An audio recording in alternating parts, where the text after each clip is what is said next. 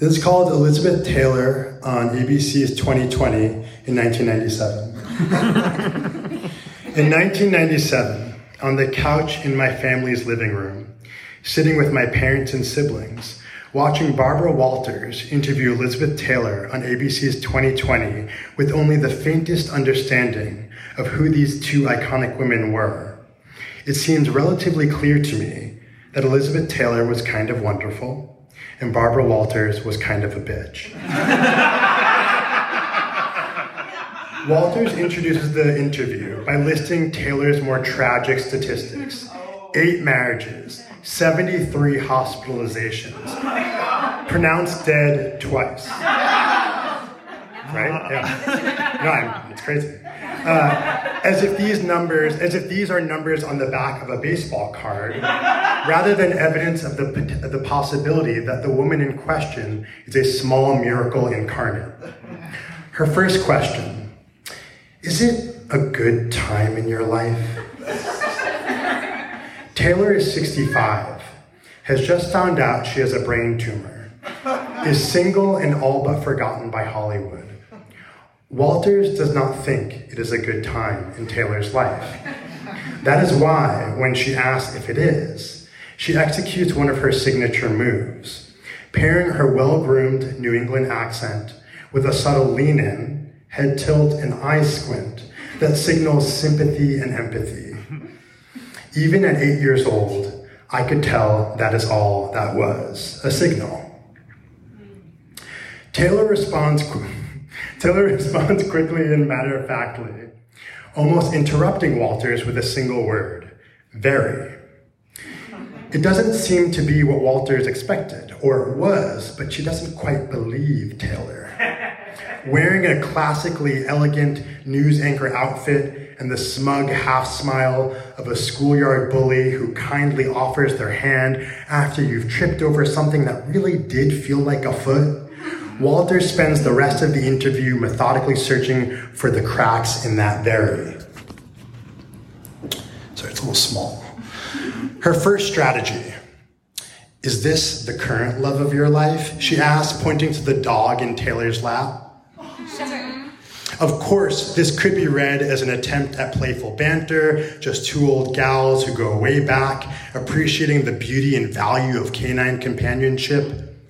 But it feels more like Walters subtly highlighting that one of the most desired women in the history of the world has lost Richard Burton and replaced him with a Shih Tzu. Taylor, stroking her dog, gracefully doubles down. This is the love of my life. Walters tries another angle. Elizabeth, you've said your career doesn't matter much to you now, that your focus is AIDS. She raises the tenor of her voice on the word AIDS, as if maybe she has misunderstood or misread her notes, or as if AIDS might be the title of a film she has not yet heard of. I don't know where to hold that from. Taylor calmly explains that at this point in her life, her fame, money, and past are most valuable as a means to help those in need. Aware that selfless commitment to service does not play well on TV, Walters pulls out her ace in the hole. Under the premise of interest in Taylor's work fighting the AIDS epidemic, she says, "Not many people know this, but AIDS has in fact hit your family," telling the viewers at home that Taylor's daughter-in-law contracted the virus from a blood transfusion. Walters does the squint move again, before turning her innocent observation into a sincere concern. How is she doing? The move, plus the way Walters has framed the question, forces Taylor's hand, cornering her into revealing something Walters almost certainly already knows. The blood transfusion was a lie to hide an affair. Eventually, after going through the dramas of all 8 marriages and Taylor's controversial friendship with Michael Jackson, the interview comes to an end. Walters is back at the 2020 desk, saying she just spoke with Taylor by phone before her brain surgery, who told her, "I know I'll be fine." She then wraps up the segment, speaking for all of us. Taylor is in our thoughts and prayers, and her gaze suddenly shifts suddenly drifts away from the camera, signaling sadness, a troubled mind now elsewhere. Addressing no one in particular, she says, "Thank you, Elizabeth." As if serious people like Barbara Walters, know this 74th hospitalization will be the last. As if Taylor's confidence in her survival is just another example of the woman's tragic naivete. 2020 goes to commercial break, I go to bed, 13 years go by. In 2011, after many more ailments, including skin cancer, multiple bouts of pneumonia, several hip replacements, and congestive heart failure, Elizabeth Taylor finally does what she was supposed to do: die. This morning, I was curious to see which stars and dignitaries attended her high-profile funeral. A quick Google search reveals Walters was there. Thank you.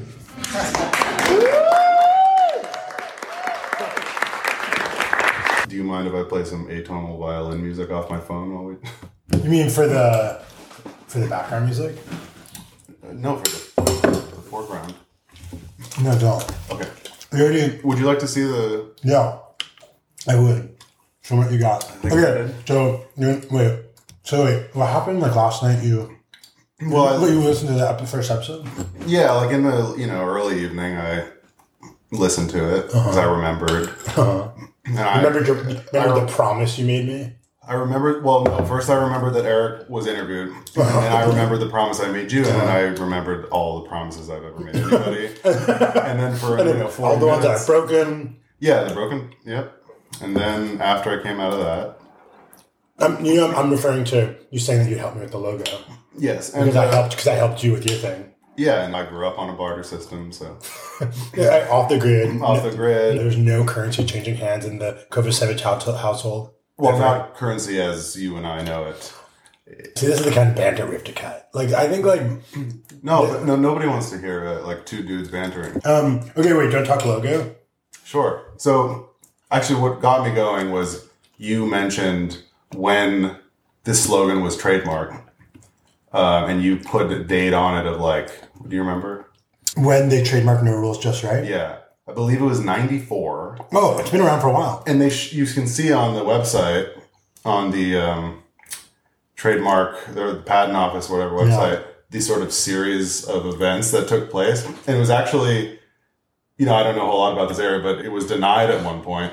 Wow. And then there was a refiling. And I believe it goes out for it's sort of like if anybody objects to this marriage. You have 6 months to it was my father said no rules, just right. When I was growing up. Yeah. So I guess they got it. And there was a point where I think once you're in, you got 10 years of, it expires coasting. Okay. No, you have 10 years.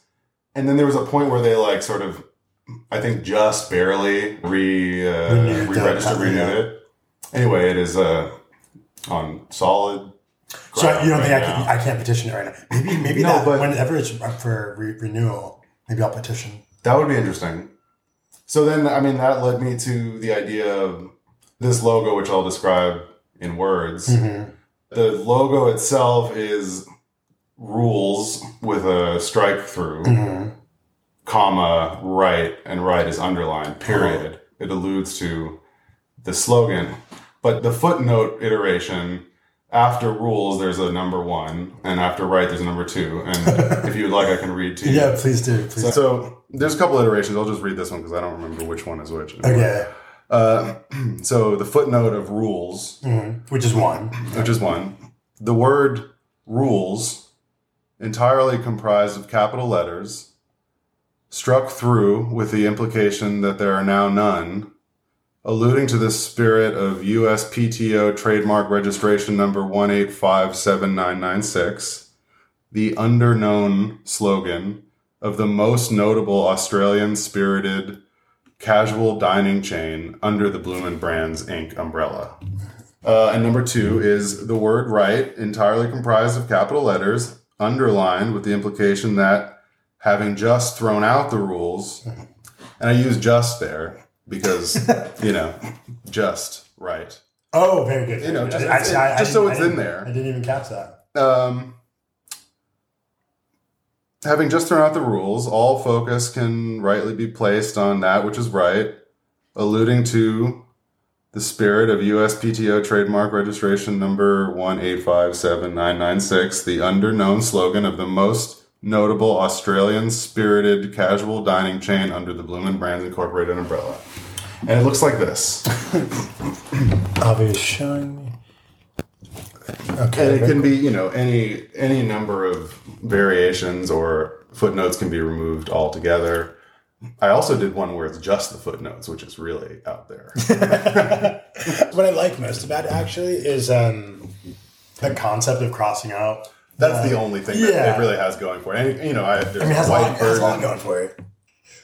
Look at these colors. Yeah, my computer has colors. 8 to 10 colors, and I think it has camouflage as well. So, initial thoughts. I like the idea of coming up with a logo that can communicate that sentiment without possibly infringing on the copyright. But I think I'd want the footnote to be pretty legal. Because I think if the footnote is too long, then it just feels kind of like a joke, which it is. But like, there's something about jokingly long footnotes, not in like the Foster Wallace sense of it, but when the footnotes are clearly, the joke of it is how long and rambly it is. I find it to be just like a dumb joke that people do a lot. The only other thing I would say, and I don't think I'm a visual person, I don't have like strong confidence or feel for aesthetics in that way, but I think the font, I think you went a little outbacky, maybe, or like casual. I think I would like something more straightforward. Well, first of all, I don't mind this typeface, but I did go with it in the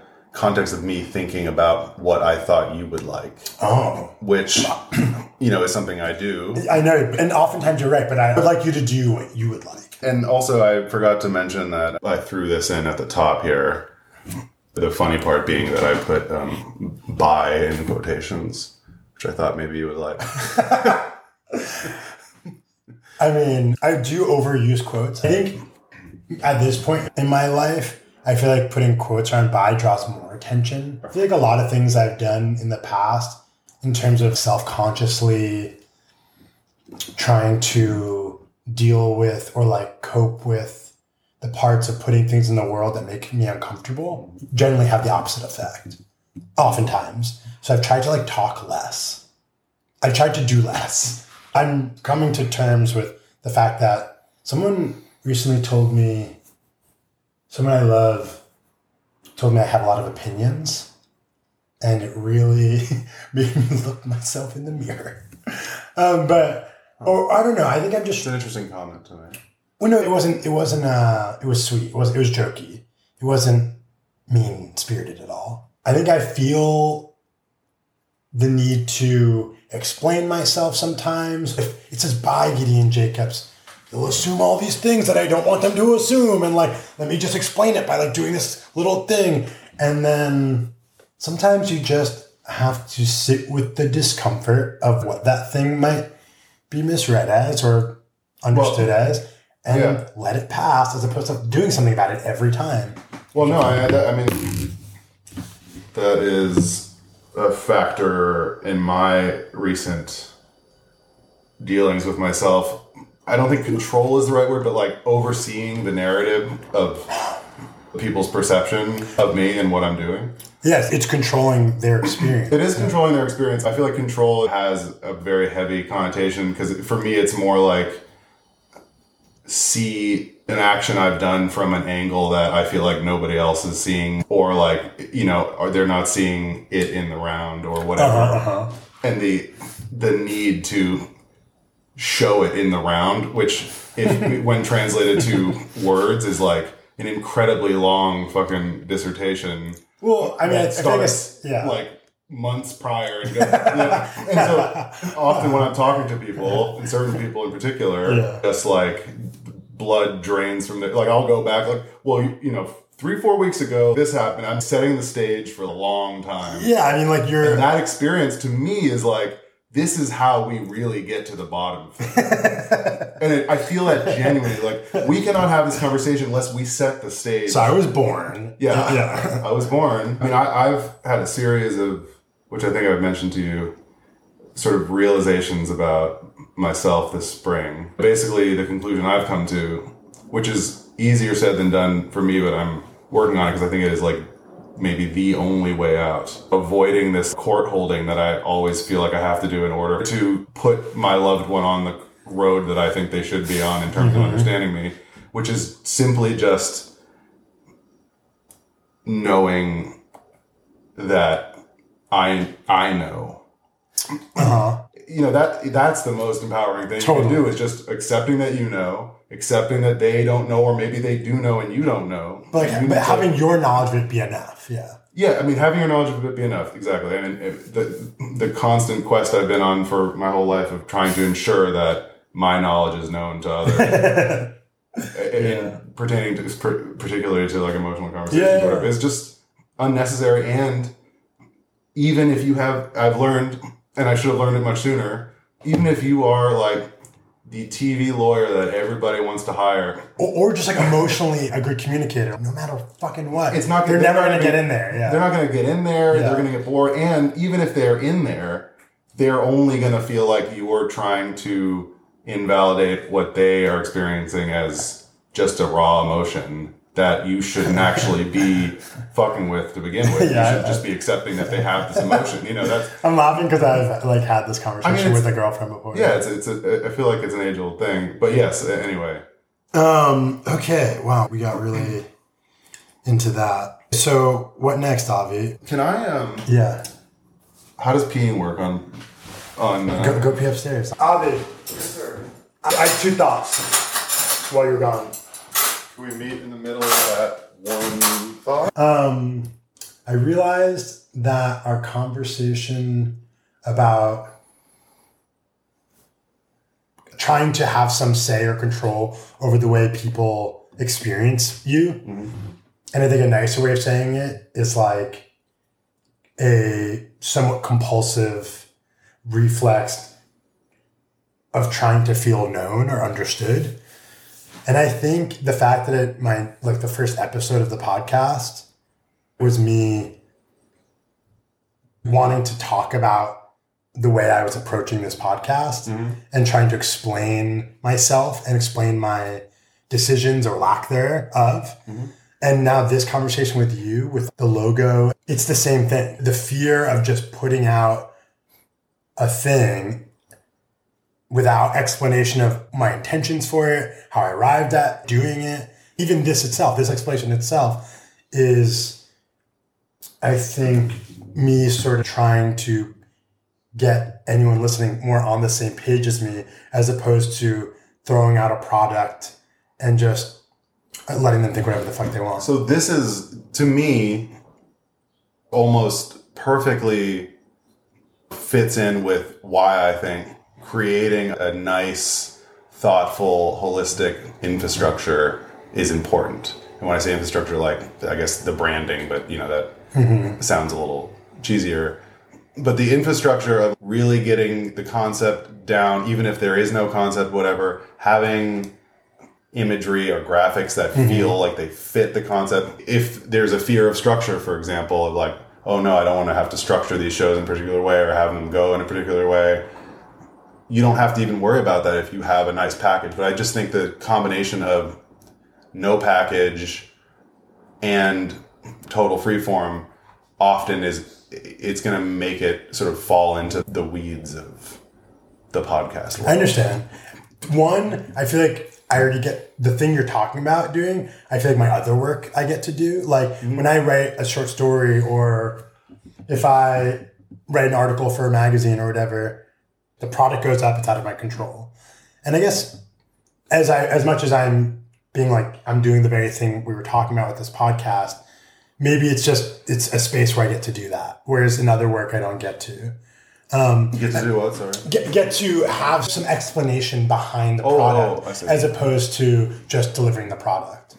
Where I get to be like, here's why I did this. Here's why I'm doing this. Here's what I felt and why I don't want it to have structure and why I'm calling it No Rules Just Right. You know? Yeah. I don't get to do that elsewhere really that much. So maybe this will scratch that itch, because we were talking about the logo, and this is just why you came over to show me the logos. Like, it's fine. Speaking of the logos, thank you. I think I scratched your back. You have now scratched mine. Yeah, but the more you say thank you, the more like, I feel like I'm going to need to do something else. Because, no, we're done. Well, we never have to do anything for each other ever again. Like I said, my upbringing.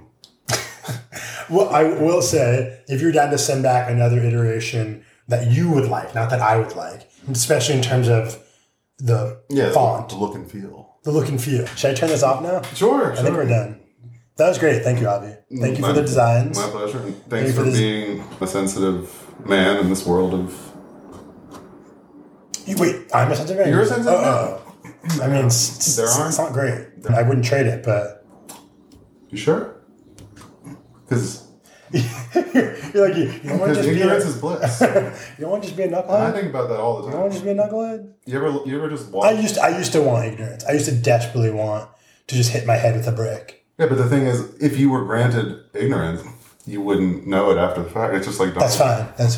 You ever just like watch a really confident person move around? Yeah. I mean, I feel pretty confident in my sensitivity these days. I think I've gotten to a point where if someone finds my over-explaining or my sensitivity annoying or not for them, I'm like, God bless you. Like, we are not going to be friends or whatever. I don't think either of us are like right or wrong. Like, I like the way I do things and the way I work at this point. So, yeah, I feel pretty confident in it, to be honest. It doesn't bother me anymore. I'm happy about that. You should be too. I like the way you move through the world and think. Well, should we end on a song? Okay, turn it off.